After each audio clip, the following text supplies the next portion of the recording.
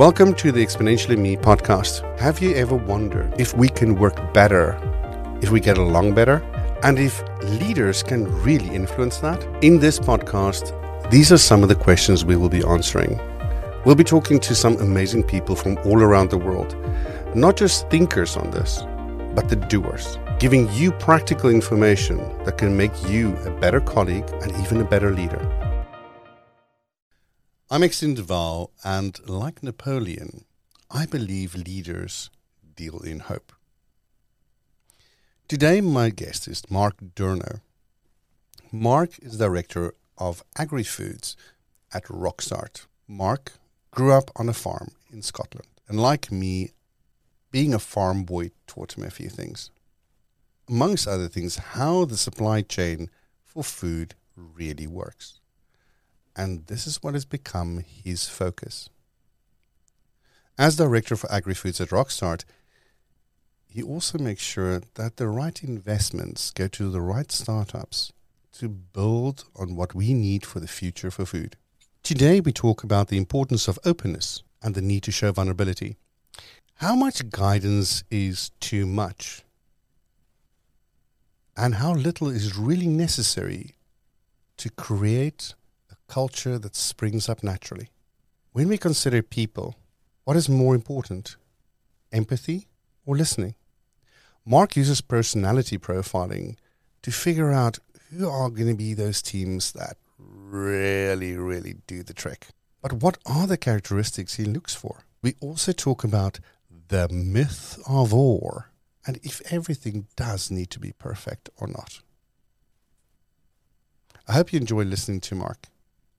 If we were to say leadership is a relationship, or leadership as a relationship, what does that bring to mind for you?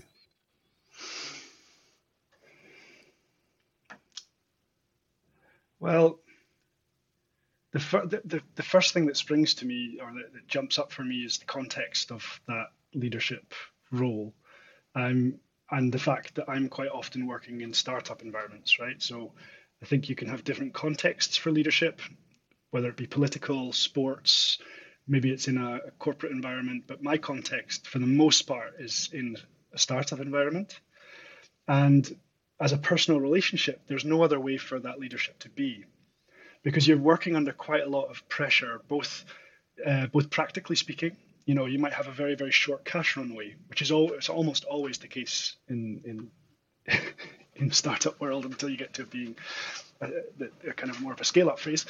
So there's the practical pressures. There's the pressures around the fact that not everybody's hired for skill set in that situation. So you're leading teams where maybe they're quite junior people who are doing it out of passion, or it could be first-time entrepreneurs, or it could be somebody who perhaps doesn't have the tech acumen but does have the drive to go forward. So there's always something lacking.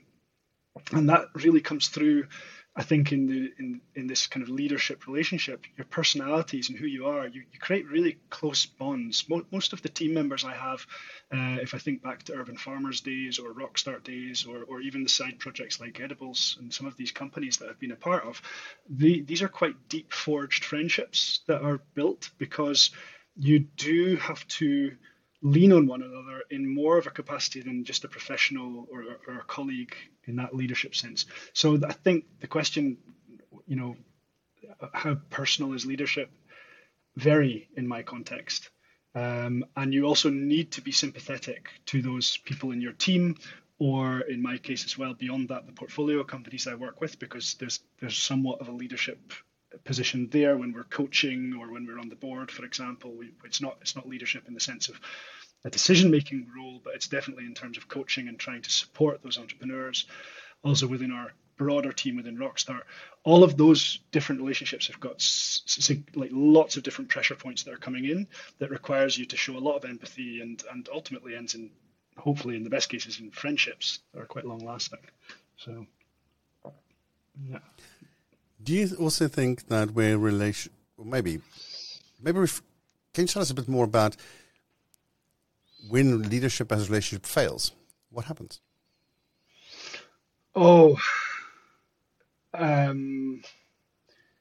trying not to jump straight into my first reaction on things, but sometimes that's the best place to go. The word that comes up is trust. When leadership fails, where the relation of leadership fails, there's a breakdown of trust. There's a vulnerability there, and especially you as a leader or someone who, or indeed at times where I'm being led, if there has been a breakdown of understanding or there's been some sort of conflict point, the pain point there is that the trust in that leadership relationship can break down, and that can be very damaging and far-reaching. And you have to remember that in a position of leadership, and this is something I personally sometimes I'm not mindful enough about as well, so I put my hands up there.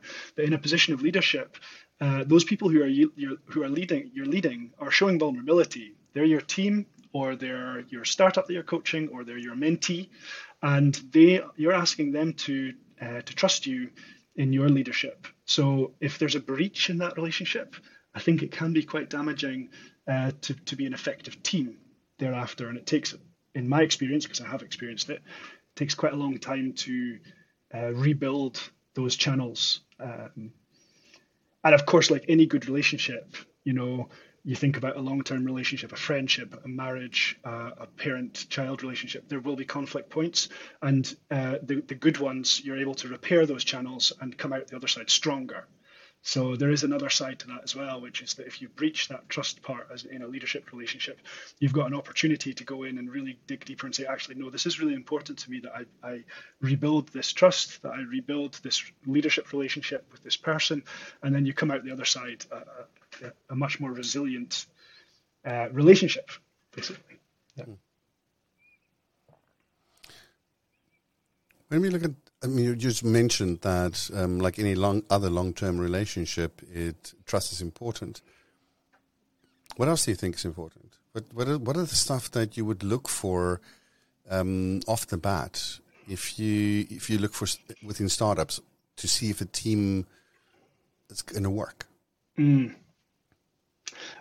Without a doubt, the first thing is openness. Are you open to coachability? Are you open to criticism? Are you open to other points of view and perspectives, both as a mentee and a leader or a mentor? Both sides need to have that openness, a lack of judgment, an ability to zoom out and look holistically at things. That's something that I think is incredibly important, and it's something we test for when we're making investments in the team dynamics as well, to find out what are these team dynamics, what's the leadership dynamic between the co-founders, between the upper management, etc. Because if you don't have that ability to adapt and understand a different perspective, you're not going to get very far, in our experience. Do you think that's something we're born with, that we learn, that we can be taught? For some people, it's just inherent. It's really down. It's that nature nurture thing. How much of who we are do we just arrive with, and we're like, okay, here we are, and this is one of my personality traits, and how much of it is environmental or experiential. So I certainly believe that people are capable of learning that openness and putting systems and practices in place, but some individuals are just more adept at it. They're just through their environment, what they've been exposed to, and who they are as an individual. That's why we do quite extensive personality testing. We do quite extensive kind of interview processes. We try and work with teams to get to know who the individuals are.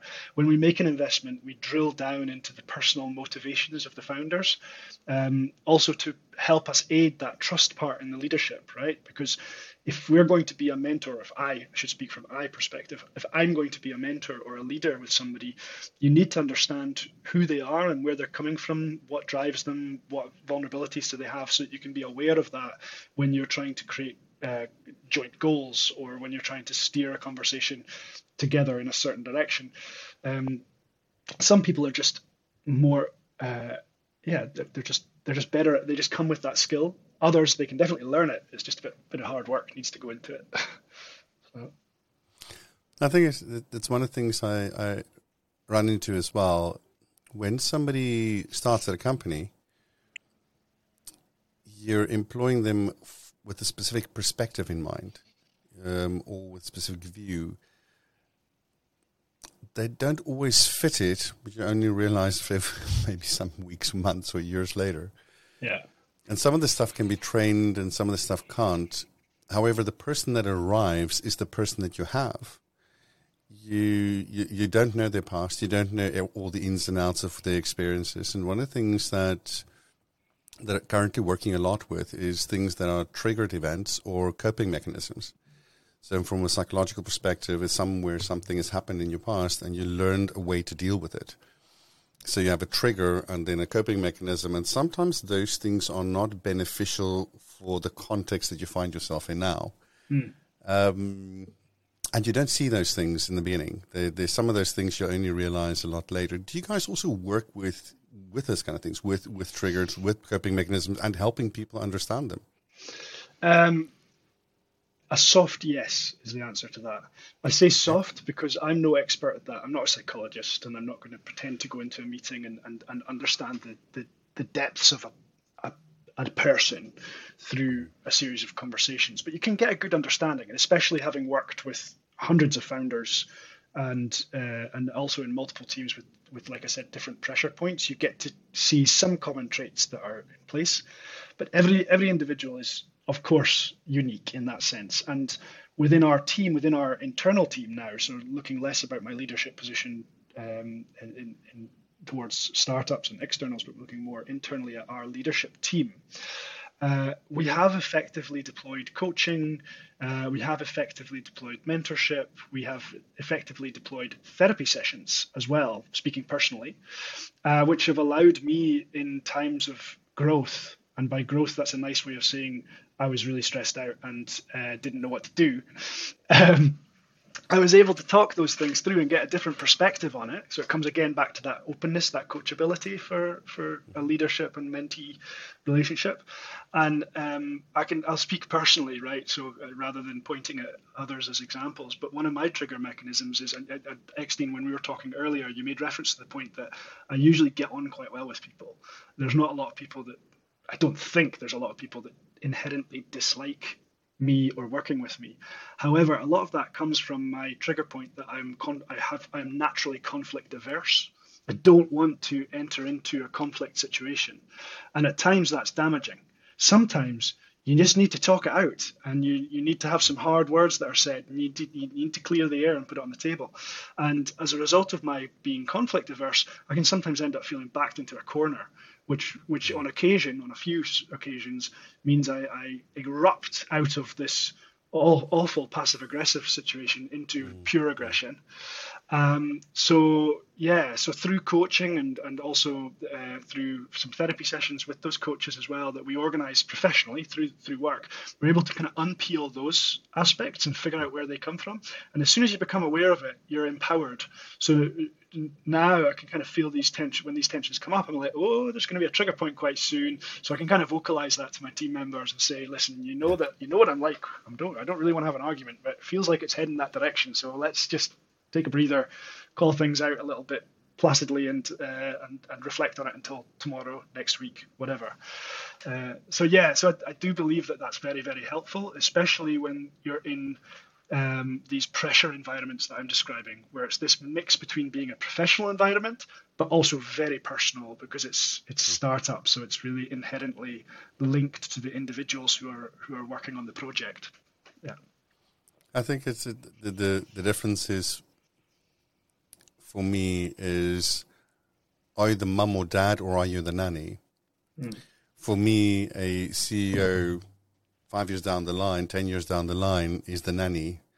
The founder is the mum or dad. The emotional connection to your baby is much stronger.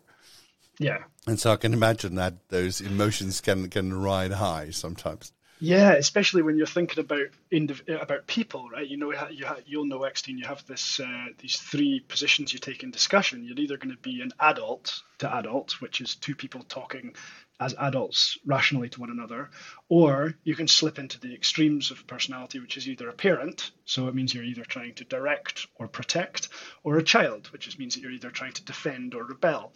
And because of that emotional context that you just described, which is that founders feel like they are the parent of their startup, you're flicking between these these these kind of positions in the conversation. So being aware of that is quite important in the leadership role, and trying to not allow yourself to fall into one of those groups. That's something I've struggled with in the past, but got better at through practice. I think it reminds me of something that I spoke to Douglas Stone and Sheila Heen about. I did this training with them on negotiation and mediation at Harvard Law, and they in Difficult Conversations, the book they wrote, they talk about something called "There's no way of sugarcoating a hand grenade." Sometimes you need to bring bad news, and it's going to hurt. Yeah. Okay, and no amount of sugarcoating or pussyfooting about it, walking around, nothing's going to help. You just need to get it out. And I think that from a leadership perspective, sometimes that desire not to hurt people interferes with getting through the hand grenade moment, because there's going to be blood, sweat, and tears. It's going to hurt. But you need to make that as sharp, as soon, and quick as possible, and don't hang in it. Yeah. One of the things I do is when somebody needs to be fired, I just say, you know what, this situation, this is what's going to happen. The process as follows. You're going to leave for home now, and we'll have a conversation about this next week. Just so that the person has the opportunity to go and reframe how they want to talk, because in the moment it's just too much. They're going to say stuff that they're going to regret, and you might respond with stuff that you're going to regret. Yeah, exactly. And it's also a power thing, right? If you come into the conversation knowing where you want to take it, you're in design of where that conversation can go. The other person can feel pretty helpless. Yes. So I think that's very respectful. Give them the hard truth straight up front. Give them time to reflect on it. I'm a terrible one for delivering a shit sandwich. It's like, here's a nice piece of bread, here's some shit to put in the middle of it, and here's another nice piece of bread. That's what I've done in the past. Of course, I tend to be much more directive about, or try to be much more directive about messages now. But that was a learning curve as well, because of that power play that you have as a leader, right? You're in the position of power many times, so you need to be respectful of the other person that's in the room and in the conversation. Definitely. I think which is that if you, as a leader, you say something to a subordinate, it's like the message hits 10 times harder. Yeah. Not just saying something, behaving. Like I just said the S word, I said shit in a podcast, which is normal at Rockstar. Sorry if I'm not supposed to swear. But that cultural part, like turning up to a meeting in shorts versus trousers could be a discussion point, right? That message reverberates, and you can see that. So there is a responsibility. I think a responsibility, but at least an awareness you have to have as a leader that it's not just what you say; it's how you're behaving, it's how you're acting, it's what you're wearing, it's everything. You're directing culture. Yeah, I think that's also the one. On the one hand, the other hand, this is also important to be. I hate the word authentic because it's sort of been used to death a lot. But just be yourself. Yeah. So if you don't usually go to, for me, my guys, unless we go into a client or we talk to a client, if you normally get up in the morning, you put on a T-shirt, it's okay. I'm not going to berate you for wearing a T-shirt. I mean, there's more important things in life than that. And as long as you wear underwear and you're sitting down and you've got a shirt on and I only have to look at the top, it's fine, just nipples up. It needs to be professional. So, just don't. When you get up, I don't want to be exposed to everything in the world. If there's some sort of covering, it's fine. Just And I think the world's changing where that's concerned. We, even as little as 2-3 years ago, the amount of tolerance there was required within companies was much less. And on the one hand, the other hand is that the compassion levels have seemingly gone up. The irritation levels as well, but that's because of stress, Yeah. And compassionless. I'm going to talk to you about that in a second, but just something else. Hannes, this is a professor at RSM. They recently did a meta-study where they looked at leadership training. And they actually said that strength training has been shown to have either no effect or a negative correlation with leadership growth. Because growth, as you were saying earlier, needs an element of pain. It needs an element of self-reflection where you go like, ooh, and that's what gives us our growth. And it was just interesting that you mentioned that as well. Yeah, we're quite a basic species. We need to bang our head into the wall to figure out that hurts. And watch somebody else do it and be like, that looked like it hurt, but maybe if I try it, I've got a thicker skull or something. And then you bang your head and you think, yeah, it definitely hurts. I won't do that again. So that's why I say that it's experiential, environmental, is the thing that informs leadership as well. Yeah. So I can imagine that you've seen a startup hit their heads against the same wall. Oh gosh, yeah. What kind of walls are we talking about? Every wall they can find. And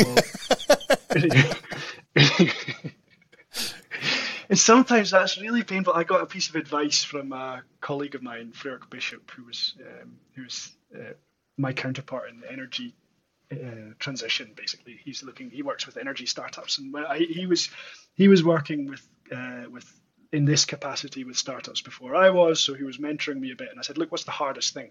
He said, the hardest thing is sitting on your hands and allowing the entrepreneur or allowing the mentee to go and figure out the pain point themselves. But if you don't do that, if you guide them, if you protect them, and you don't let those individuals to actually find their own pain and hence growth, you're not going to create resilient and robust entrepreneurs. And it was a great piece of advice, because now, having done this for a while and worked with multiple founders and companies, it's quite often the same wall that we're looking at, and you can say your piece, and then you have to step back and let them reflect on it, and either go out and triangulate. The good ones go out and triangulate that and say, oh, I might be able to avoid hitting my head on this particular wall. But it can be multiple different things, Extine. It can be anything from funding strategies to decisions around what to prioritize on product versus commercial. It can be team decisions and hiring, where you hire for skill above culture. That has an impact, of course. You name it. They want to headbutt it and find out. Do you see a lot of people making that differentiation, skill above culture? It's definitely a talking point when we're talking about hiring and the importance of skill versus culture. And in my context, I can't speak so much about larger corporations and or government or NGO or anything like that. But in my context of the startup world, you have finite resources. So you really need, as a decision maker, you have to decide based on, well, what's the bang for the buck here? Not just in terms of ROI, like from a value creation perspective, but what's going to get us through the next hurdle and allow us to stay on this mission. And sometimes you might have to hire skill above culture because you just need to get something done and it's urgent, it's on the roadmap. Having done that and experienced that firsthand, I can say it can be damaging because then you've got a cultural fallout. So I can't stress enough how important it is to, at the early stages, take HR strategy advice, and at the mid stages, as soon as you can afford to bring somebody in who starts kind of working with you as a leader on HR strategy and who to hire when and what profiles we're looking for, and design the system to do it, the better. Because you also get less churn in staff because the team's happier, because they fit and it feels good. And so. Since we already introduced the word shit, let me introduce another one. Sorry. No, it's all right. When I want to get the point across, I sometimes tell people a competent asshole is predominantly an asshole. Mm-hmm. Of course, nobody can work with a person. Over time, the destruction that's caused in your culture, in your ability to be vulnerable, in the ability for people to take ownership of stuff and be authentic, it's just so damaging that to regain that can take 6 months to 2 years before you have that back, and it takes one wrong person to do that. Yeah. And so, I totally agree. 100% agree, and that's why coachability comes into it, right? If you can meet people and bring them into your team who are open and coachable, they've got a low asshole gauge, I guess you could call it. Right? They're able to empathize and understand the team. Yeah. I think it's something interesting. You keep on using the word empathy, and I would zoom in a little bit on that. There's also an asshole tends to be some people that almost have psychopathic or sociopathic tendencies in some organizations. So when you look at corporate culture, or corporate environments, we normally, or in general humans, we look at a triangle, which at the top is the ability to see that people are feeling an emotion. That's also known as cognitive empathy. On the other hand, we have, let's go this way. On this side, we have affective empathy. It's the ability to see, not see, but to feel something about it. So otherwise known as give a damn. All right.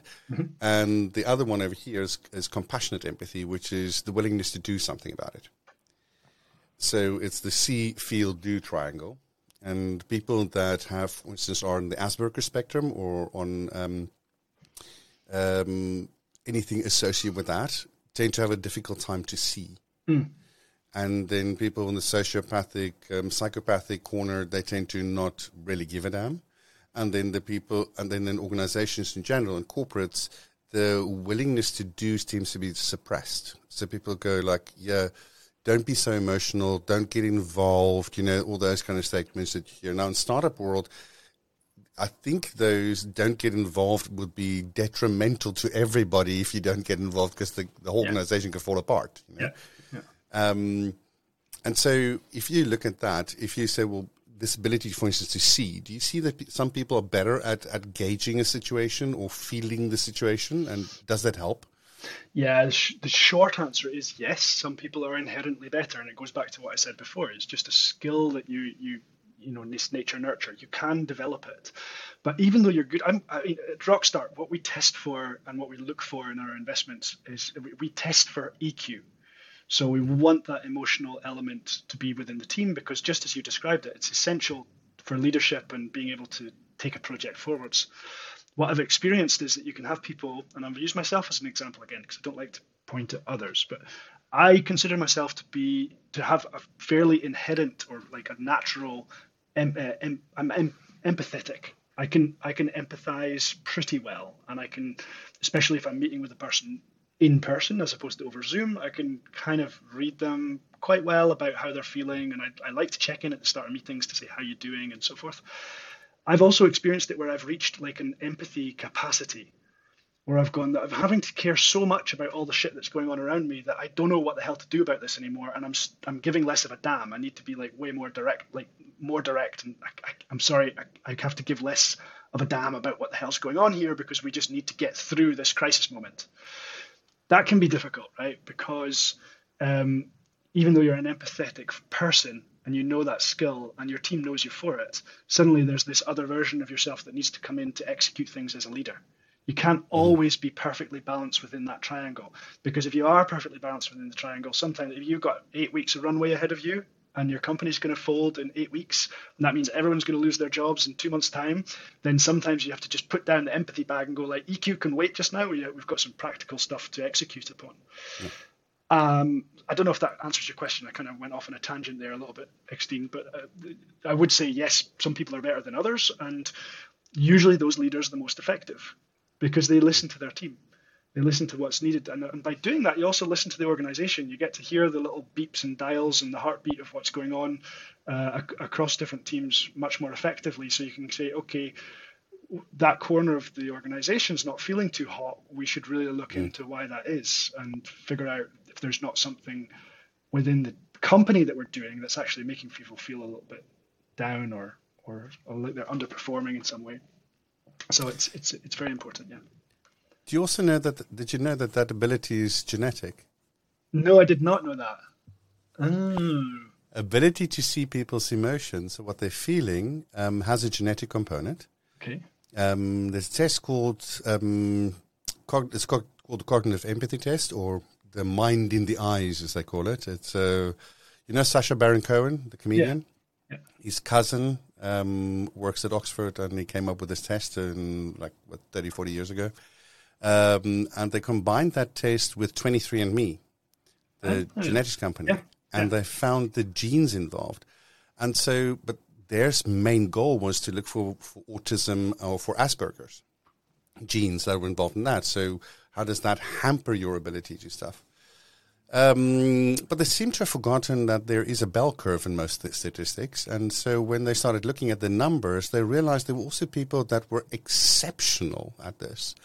And then they started looking at the genes on that side. And so they figured out that if certain genes are present, I like to call it a super seer is born. Somebody that has this ability where they can articulate your emotions even before you know it. Wow. I also call it the Donna effect. Did you ever see this TV series Suits? I know it, but I'm afraid I have not watched it. There's an assistant or a secretary in there called Donna. Yeah. And Donna's claim to fame is she knows what you want before you do. And these people can actually do that. And I sort of took it with a pinch of salt till I employed Elena. She's the clinical psychologist we're working with. And Elena has that. Elena tested off the charts on this. I mean, it's like amazing.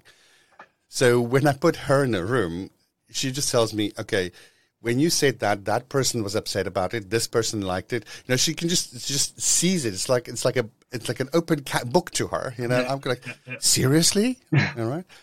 The other thing that I come to realize is the moment that, or not realize, there's some studies were done, is that the moment you talk, your ability to observe is switched off. Mm-hmm. It's not that it becomes less; it is switched off. All right. So leaders that talk a lot don't hear a lot, not because they're talking, but they can't observe. They can't even read faces. You know, all this stuff just sort of switches off. The emotive side switches off. You don't observe that. So these days I tell people, make sure that you have at least one Donna in your company. Somebody that's going to come tell you, you're being an ass. Yeah. And people are picking up on that, you know. Absolutely. I've also been in teams where we've said, right, the CEO actually is never leading a meeting because they need to observe.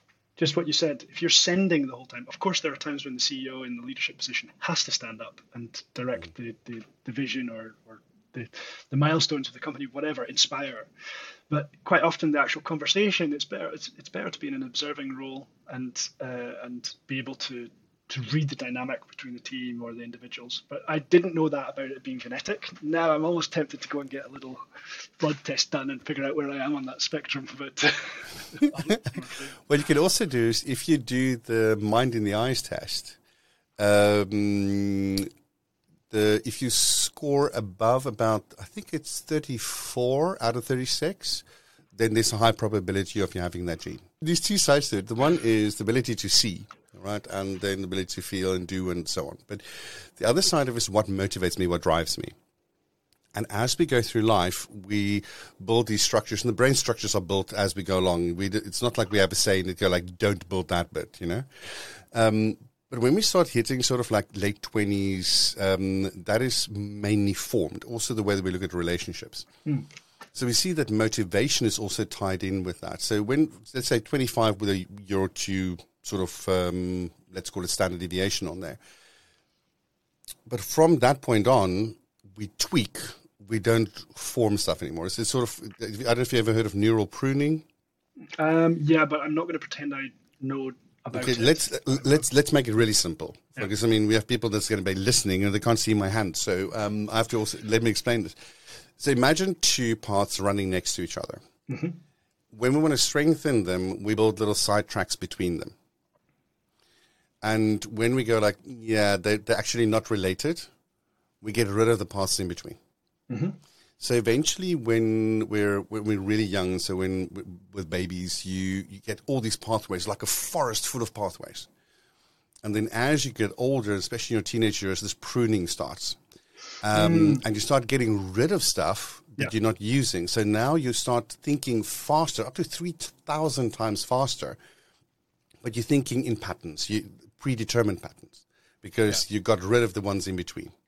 And so now you've got highways instead of paths, but if something happens on that highway, it can be quite detrimental. Yeah. So running at 3,000 times the speed into an obstacle is a little bit more difficult than taking a small little path around it. And so traumatic events and things like that can really impact our ability to think and concentrate about things. But anyway, that's a sort of the basic principle. There's also things within our brains that help us build those pathways. So, for instance, there's something called misophonia. Misophonia is where you get angry when somebody opens a crisp packet or chews with their mouth open. Your anger center in your brain has more pathways between the anger and specific frequencies that you might hear, or the auditive side of your brain. So you end up with going from being happy-go-lucky to not just mild annoyance, but full-on anger without understanding why.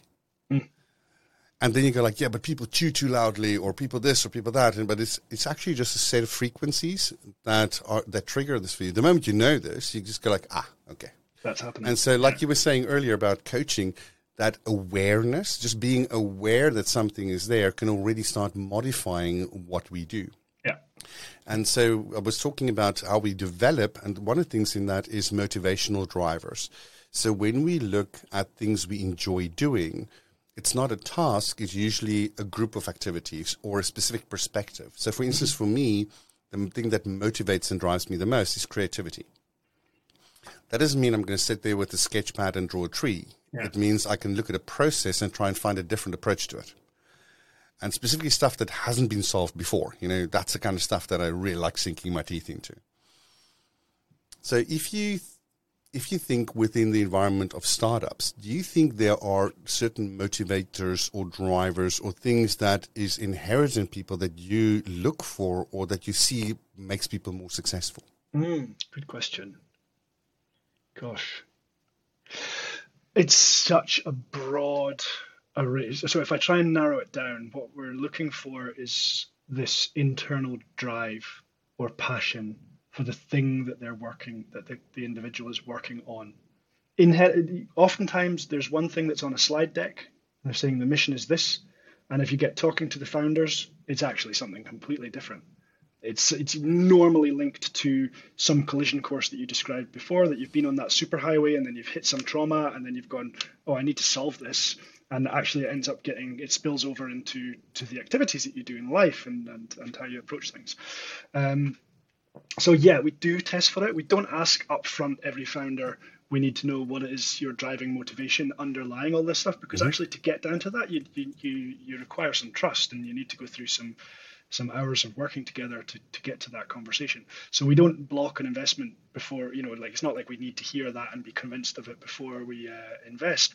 But when we're working with a startup, what we will look for and what we get good at, because we're working with so many early stage founders, is recognizing those individuals who have got some tenacity. You need to have resilience in place. You need to be dogged about the mission that you're on. You need to have creativity is very important, because how are you going to solve the problems that come up every single day? Because they will. You're building the thing as it's operating. So we try and look for it as best that we can through wisdom of the crowd. We usually have founders meeting with multiple mentors and investors in our network first and getting feedback about how they experience that. We do these personality profiling. We work with a company that we've been working with, the same consultancy company who specialize in HR since 2010, to try and test for these things and see where there are patterns. And then eventually you get to the point where there's an investment made, and then there's enough trust in place that we can go, yeah, but what really drives you? What's the thing that's really pushing you forwards?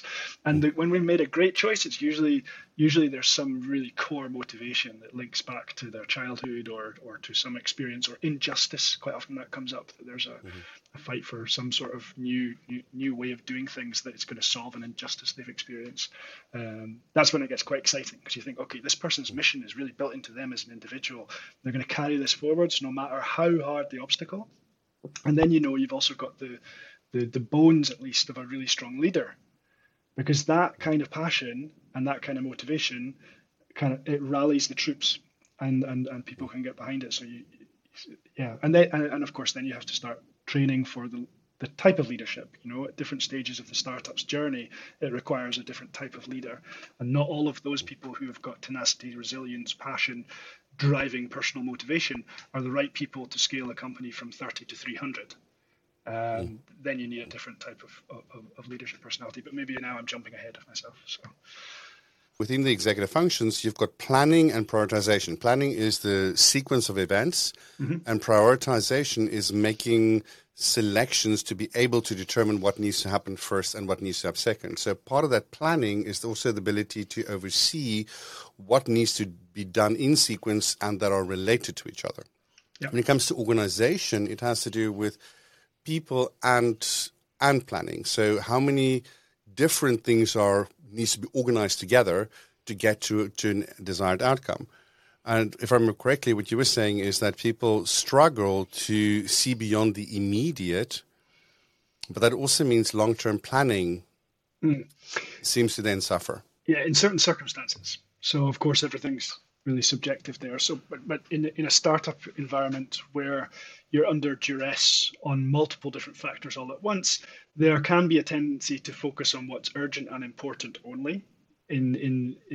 As the leader, as the person who's in charge of making the decisions, and especially where, as we spoke about before, you might be suffering from some extreme stress, right? So if your cortisone levels are up and you're struggling to make strategic choices and everything seems to be coming at you all at the same time, it can be tempting to choose to work on what feels most urgent and most important. And the important thing the point I was trying to put across there was that within the startup environment, at least, it's really important to be able to zoom out and look holistically. It sounds very obvious. It sounds really obvious when you say it just now in a calm setting, but when you're firefighting day to day to make sure that you can keep this thing afloat and make sure you sign the first pilots and make sure you get that first investor on board, then it's a very different set of circumstances. You're in the fight, and when people are swinging at you, you're either defending or attacking, and not really taking a moment to sit back and think about strategy again.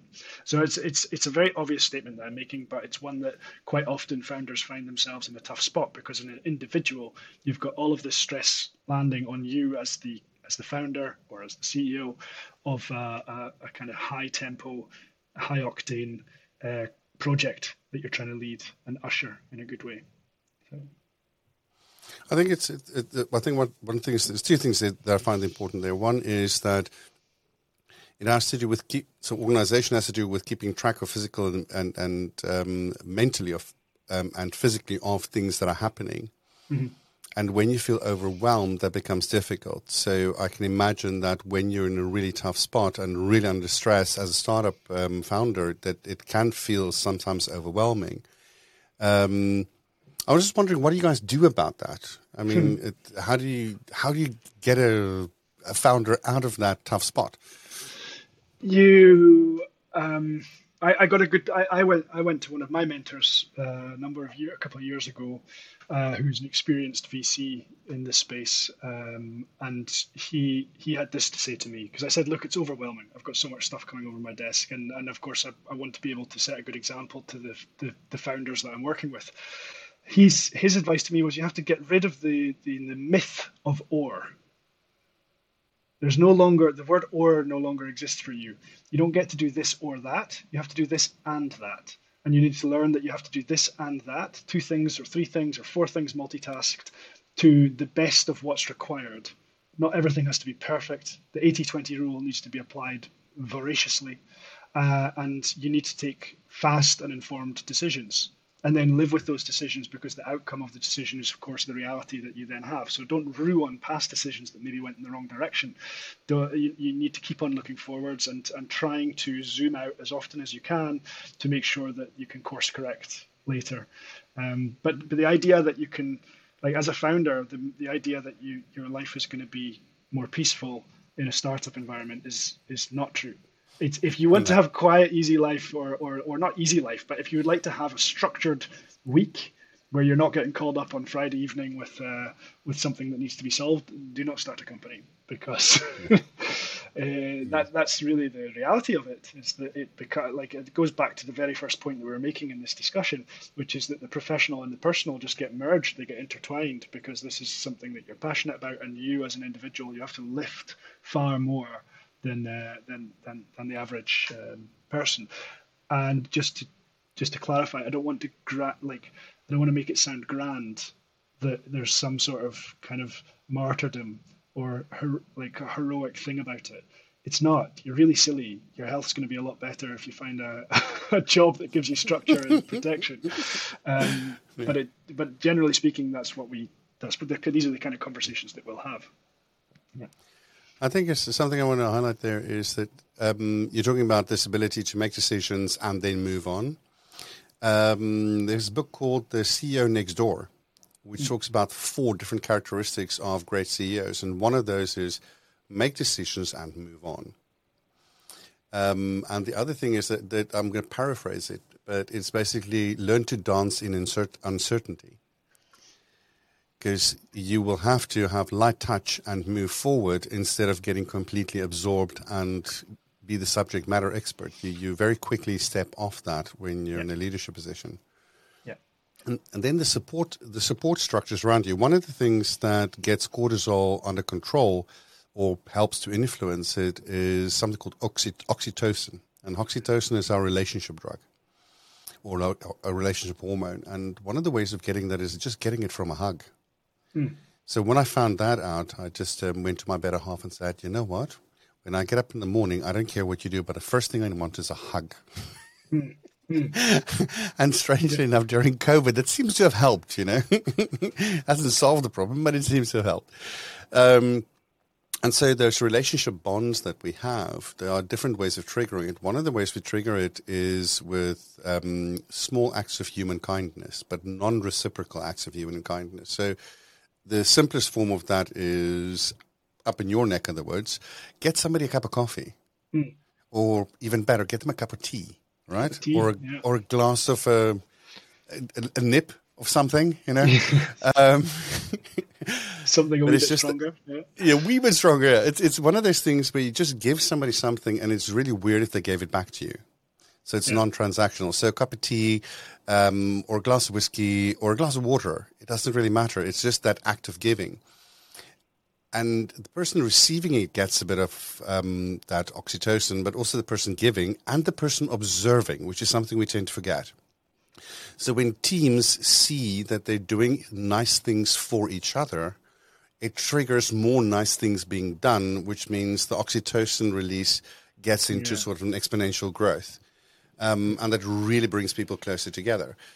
And it's a simple thing, but we see in teams that are really under duress and stress in corporate environments that works. Well, it's an interesting one now in current times when our organization is remote first. So everybody, I'm currently in Scotland, and many of my team members are spread across Denmark, the Netherlands, Portugal, France, Spain, Russia. We've got portfolio companies who I've never even met in person, who we're working with here. So what you're saying is quite interesting, because indeed, usually in the office, you would be able to turn around to a colleague and say, I'm going to get a cup of coffee, would you like one? Or do some small act of kindness. Now we've had to be a little bit more thoughtful and strategic about how we do that. So that means, for example, sending out goodie bags to all of the team members. We had an online kind of tasting course. We had another little session where a goodie bag was sent out for one of the alignment meetings, just so that we could all sit and share a packet of crisps together. And we were still talking about the same stuff. It was still a strategy meeting about the business, but of course it takes far more coordination to try and stay connected. And I do find, I think it depends on the personality, of course. Some people really enjoy the remote first environment because they can determine their own time very well. Others feel disconnected. I'm somewhere in the middle. I kind of miss, when I notice my energy levels jump up dramatically when I get to engage in person with the team and sit down and have a conversation and read them properly, as opposed to having a transaction online. Because it's quite often, you have in leadership as well, it's really difficult not to just turn it into a transactional conversation, because you're just optimizing for time efficiency, and to actually make time to understand how people are doing, where they're at. It's difficult. It's a difficult balance. I think what works to the benefit of leaders, however, is one we talked about earlier in the conversation about the amplifying effect of leadership. So the moment you're sitting in a role where you have a leadership role, the impact of what you do has wider repercussions and stronger repercussions. One of the bits of research was done about fairness in companies was that time is the great equalizer. So it is not about doing something for one person, something else for another. That's usually not where the fairness is perceived. And from an HR perspective, we tend to have been bombarded with do everything the same for everyone because that is fair. but the real fairness is perceived in time. So how much time does a leader spend with someone? And if you spend more time with people that are underperforming, you're in essence rewarding bad behavior. So what you also see now with COVID is that the time you take out of your day just to call someone and check in and see how they're doing, that becomes the new act of kindness. Yeah. And when people start talking about that and said, oh, it was really nice this morning to have that call for 15 minutes just to check in, and they mention that in a meeting, all of a sudden you get that group effect as well, especially if everybody gets it. But you can't call one person and not another. No. Yeah, and I think it also needs to be a spontaneous act. It can't, we tried it in the organization where we were scheduling coffee check-ins. So you had this app on Slack. I don't know if you've come across it, called Donut. So you have these donut meetings, and it just randomly pairs people up.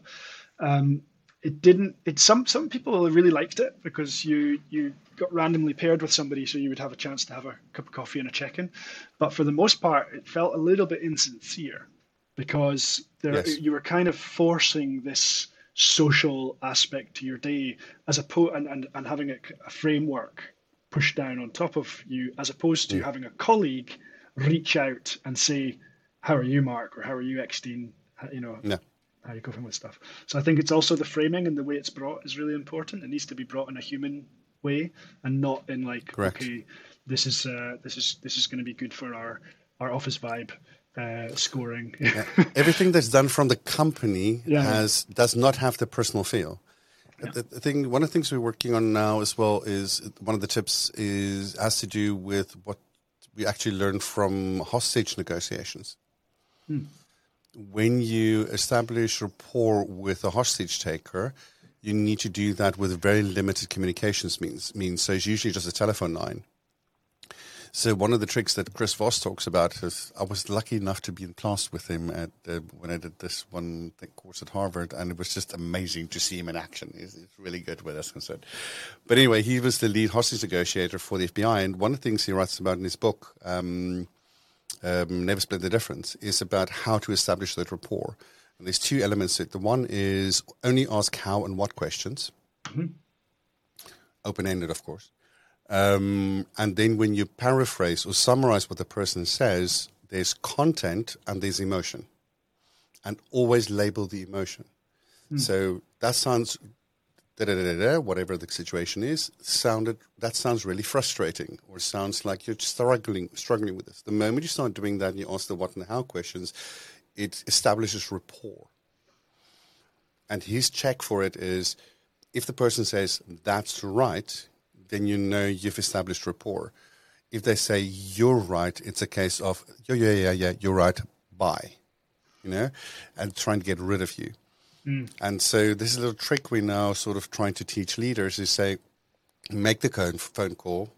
So you can easily do that. You send them a WhatsApp and say, listen, do you have 5 minutes? And just say, ask the what and the how questions and summarize and go like, that sounds frustrating, or it sounds like you're having a great day, or just label the emotion, because the moment we add that, it becomes, instead of facts, it becomes a personal conversation. Yeah, that's a strong insight, definitely. Yeah. So that's something I think that people can also use and try out. We were talking about the stress and the duress and stuff like that. What I was also wanted to say is, how does personal relationships get affected by startups? I definitely see that when there's two entrepreneurs, I'm generalizing a little bit here, but when there are two entrepreneurs, and I was talking to an entrepreneur friend of mine the other week, and we were speaking about significant others when you're an entrepreneur, and the fact is that you're so committed to the project, and your time constraints there, and the stress and also the achievement and the celebration that comes alongside it is such a roller coaster ride that it makes it very difficult for a significant other to sometimes to fit into that schedule, right? It can be hard. You have to prioritize them, which I have not always been the best at doing. And we were talking about the fact that we observed that the successful relationships in our culture, in the startup culture, usually consisted of two entrepreneurs. So Mm. when you got the phone call saying, "Look, I can't come in tonight because something's happened at work, or I need to go to this conference, or I've got a sudden last minute investor call, or whatever," the other significant other who's also an entrepreneur would be very understanding of it, because it's almost like, okay, got it, I understand the reason and the drive, and also this is a little credit point for me because I'm pretty much going to do this to you at some point. So you have like this kind of mute. Another way to think of it is that you've got a bank account with one another, and if you keep on withdrawing and you don't put anything in, you end up in the overdraft, and that Mm. becomes dangerous in the relationship. And I think where you've got two entrepreneurs, or it doesn't have to be two entrepreneurs, it can be two people who have got a really targeted focus on a specific subject. One person could be a researcher that's really into their postdoc, and another person could be starting a company or an NGO or something. Where you've got that balance, I observe that it works better. Um, Again, I don't really want to generalize because it's so subjective to the individual, and Mm. I'm not an expert on this. I can only talk from my own perspective, which is that my relationships across the board have suffered because of Mm. um, my own. Yeah, I'm very resilient. I'll prioritize the project or the mission that I'm on above many things. So that means friendships, means love relationships, means all sorts of things, family members. Mm. And luckily for me, many of those people are very understanding. Mm. Um, yeah, but it's definitely difficult. Yeah. And from my hubby and I, it's been the same in that he has a very demanding job. And he works now, especially now, he works from, sometimes the meetings start at 6 o'clock in the morning, and 7, 8 o'clock at night he's still busy because there's China all the way through to the US that he deals with. And so we've sort of found that it's handy to reserve time. Mm-hmm. So, okay, that is dedicated us time, and we just go for a walk. Yeah. And the thing is now with COVID, we're in lockdown and you can sort of block your time around lunch. It's just been nice to block the time and just go for a walk during lunchtime. And the rest of the day is everybody else's, but have half an hour just for each other. I think that's one thing that's helped us. The other thing is financial stress. Mm-hmm. So when one person creates stability and has a full-time job that pays for everything, and the other person's income does this, it makes life a little bit easier in that you don't have to worry about am I gonna be able to pay the mortgage in the month kind of thing. And I think that creates I mean, I'm slightly older, so it's I'm also not 20 willing to live in a flat above a pizzeria kind of thing. You know, that's I think I'm wondering, do you also see that older entrepreneurs have a different approach than people in their 20s? Yeah, for sure. I mean, that's why the majority of successful startups come from people in their 40s. It's because it comes down to experience. You have a much more rounded understanding of the world. You've banged your head against that wall that we spoke about earlier and learned a few lessons. You've probably met people and surrounded by yourself by people who are there for the long haul. So that means that you don't have this like wide berth of friendship pool that you're trying to coordinate. And instead, you've got maybe two or three core friends, or I can generalize about a few of these points, but what we tend to see is that more mature entrepreneurs are just more senior entrepreneurs are just a bit more mature in their outlook because they've had the benefit of experience. Saying that, of course, you get really talented people in their 20s who are driven and have energy and are taking measured risks that you might not want to take if you've got other obligations later in life. So it doesn't necessarily mean that those younger entrepreneurs are worse or are somehow less good at dealing with stress or balancing things.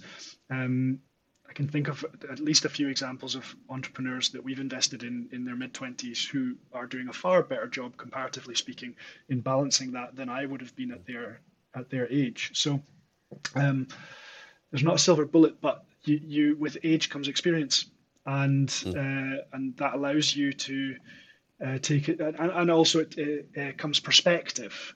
As I've grown older as an entrepreneur, I know, for example, that this probably won't be my one silver bullet last venture.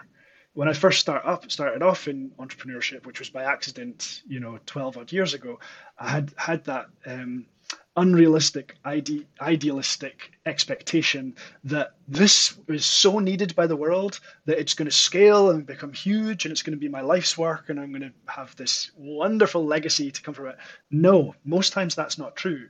Most times you can definitely move the needle on things, but you need to give yourself a break and know that it's okay that if that something perhaps doesn't reach the potential that you first hoped for, or indeed that it may be a stepping stone towards something bigger down the line. So you can be a little bit more, because you've stretched over a longer period of time, then you understand how time works a bit better. And I think that goes to your favor as an entrepreneur sometimes.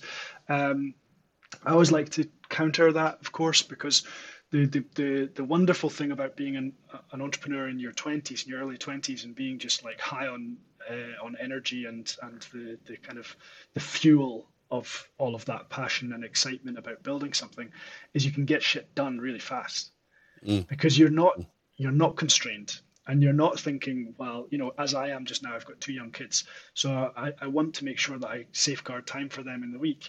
Now, I would never give up that time for the job that I have because it's so precious. And I don't resent spending time with them at all. But if you're in your 20s and you don't have that obligation, then you're going to win an extra 20 hours in the week or whatever it may be from Monday to Friday that you spend.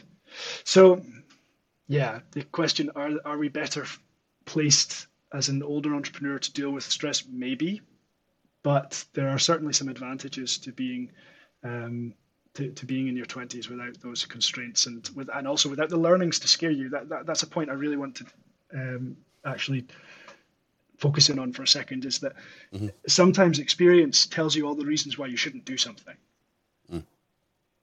Many people, if they knew what they knew now, and like you ask most entrepreneurs that have gone out and built companies and say to them, if you knew what you know now, would you have gone and done that at that time? You go, no way. Like there's that's been such a hard route. We had no idea about the regulations to be so hard, so difficult, or we didn't realize that there were going to be so many competitors in this market, or we didn't realize that the tech was going to take 3 years longer to scale, and I was going to have to be on a 30% salary than what I would normally. There's loads of things that you can only do it if you don't know. So the ignorance is bliss sometimes. But anyway, I'll pause for thought, Eckstein, because I'm kind of going on a tangent with this now. No, I think it's a very interesting perspective. It's that I think it sort of symbolizes Europe and the US for me. Most of the time that I spent in the US, it was a case of, yes, we can, and just run with things, sometimes without even thinking, and just get it done. Yeah. The drawback with all that is the amount of times you bump your head, but that absolute pure joy of just going is enticing. Yeah. And when I tried to bring some of that back to the Netherlands, I very quickly realized there's also no, we can't culture, and you sort of all the risks being listed first. You're like, yeah, but we'll deal with them later. We don't have to deal with them right now, sort of thing. And so I get that. What I think is also interesting is then to think, but what kind of startup teams work well then? Is it ones where you have only young people or only older people, or a group, sort of like a differentiation in age? Well, first, just to double down on your point about geographical, cultural differences, definitely in Europe we're not set up for failure. We're setting up for success, which means that we try and de-risk things, which slows us down. Whereas our cousins in North America, but also the experience I have with Indian companies, for example, are far more welcoming of failure, which is only positive because it allows us to go faster and iterate things. But that's a separate topic. What makes a good startup team? Well, you need to have that tenacity. You need to have a somewhat some naivety about what it takes to scale the project is good, because it doesn't scare you off the sheer scale and the magnitude of what you're trying to do. Usually we find there needs to be a very strong balance between commercial and technical acumen. So the best teams have got a real eye for the market and timing, and they understand the timing of a market.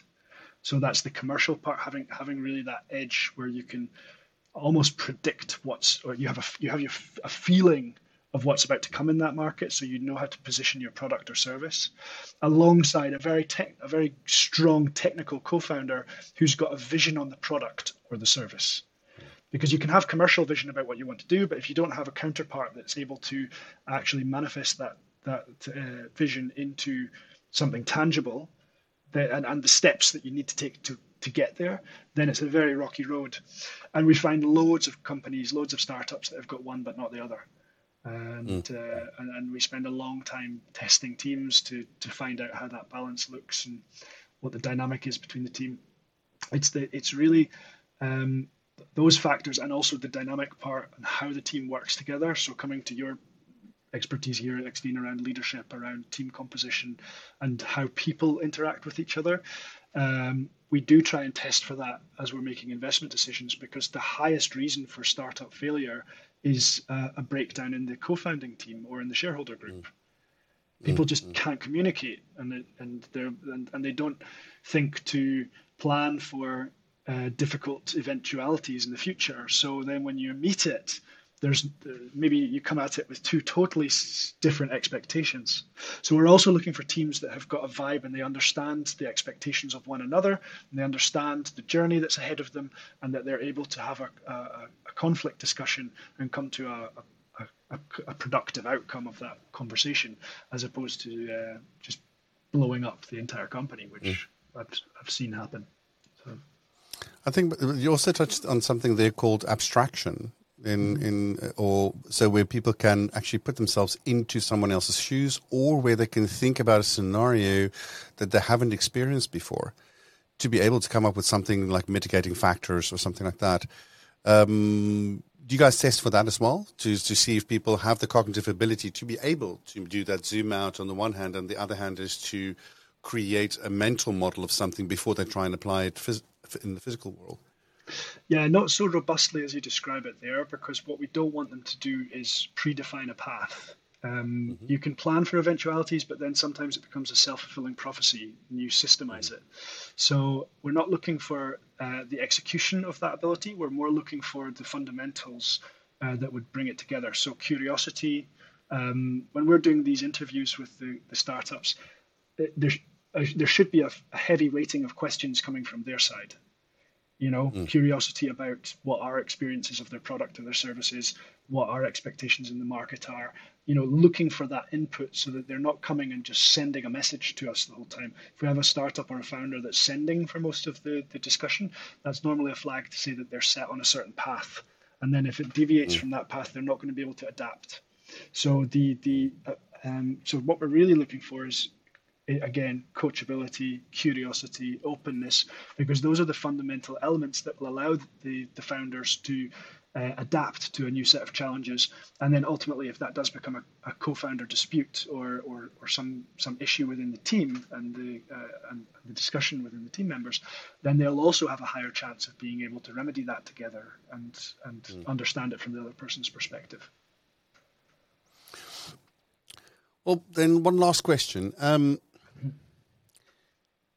If you were to give a recommendation to anybody that would like to become a co-founder or a founder, what should they look for in the people they're going to work with? Complementary skill set, complementary personality traits. So that doesn't mean the same. That means a good enough difference to create friction for sparks, but not explosions. That's going to be important. Diversity in the team helps. It does, because otherwise you end up in this kind of very narrow brainstorm. So you should be looking for gender and cultural diversity in your co-founders.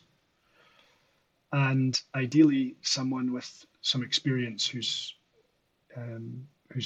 done something before, something hard before.